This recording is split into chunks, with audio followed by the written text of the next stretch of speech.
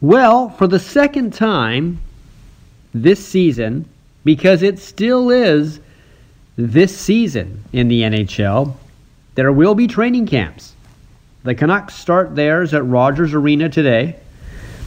Now, players have until 2 o'clock this afternoon, our time, to tell their teams, if they wish, that they don't want to play in this 24-team tournament. Some might.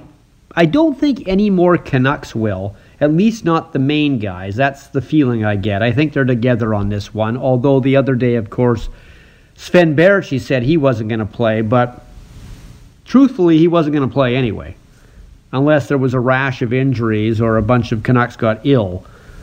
Sven Baertschi pulling out isn't going to make a dent in Vancouver's quest to try and get places in this 24-team tournament. And they should get at least to the round of 16.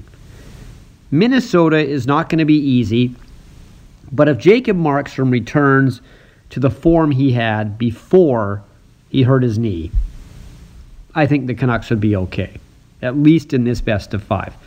Let's face it, playoffs is all about goaltending. Minnesota's goaltending has been a bit erratic this year. When Markstrom's been on his game, that's a strength of the Canucks.